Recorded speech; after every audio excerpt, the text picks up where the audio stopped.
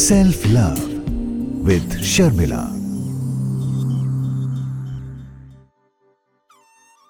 Welcome to the fifth episode of Self Love with Sharmila.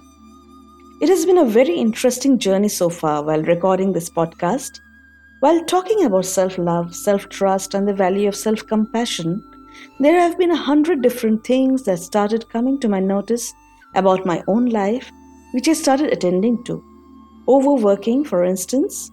Over the last few weeks, the entire world has gone on a work from home mode, and surprisingly, contrary to what people thought initially, that work from home was going to be all about easy schedules with no commute time and that we would breeze through our days, but the opposite happened.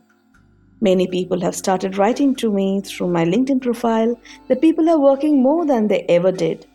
Some people have said that many would have come straight by 7 p.m. home after leaving work at 6. Now, because there is no in and out time, people are working till very late.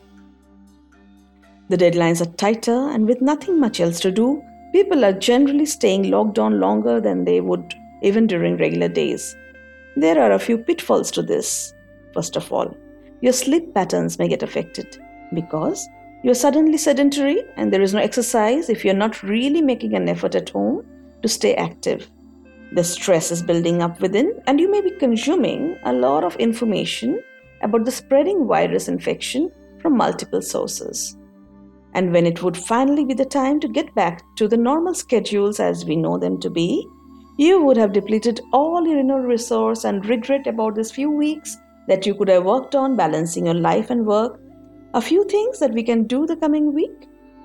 Today, which is Sunday, you can create a light but flexible schedule for yourself for each day of the week. Factor in 3 days of workout, some meditation to clear up your mind, some time to do something you love, be it reading, cooking, stitching, or whatever it may be. Some time to catch up with friends and family over phone calls and video calls, and some time to organize your home. It is not easy to learn and cope with a situation which is new to all of us, but our coping mechanisms are time tested, and all we need to do is be compassionate towards ourselves at this time.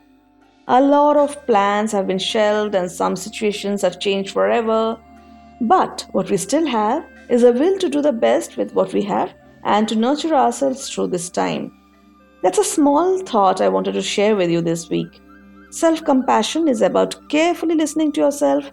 Don't be so busy that you forget to hear what your body is telling you, what your heart is telling you.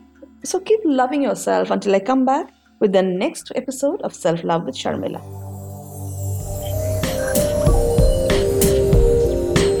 Self-Love with Sharmila.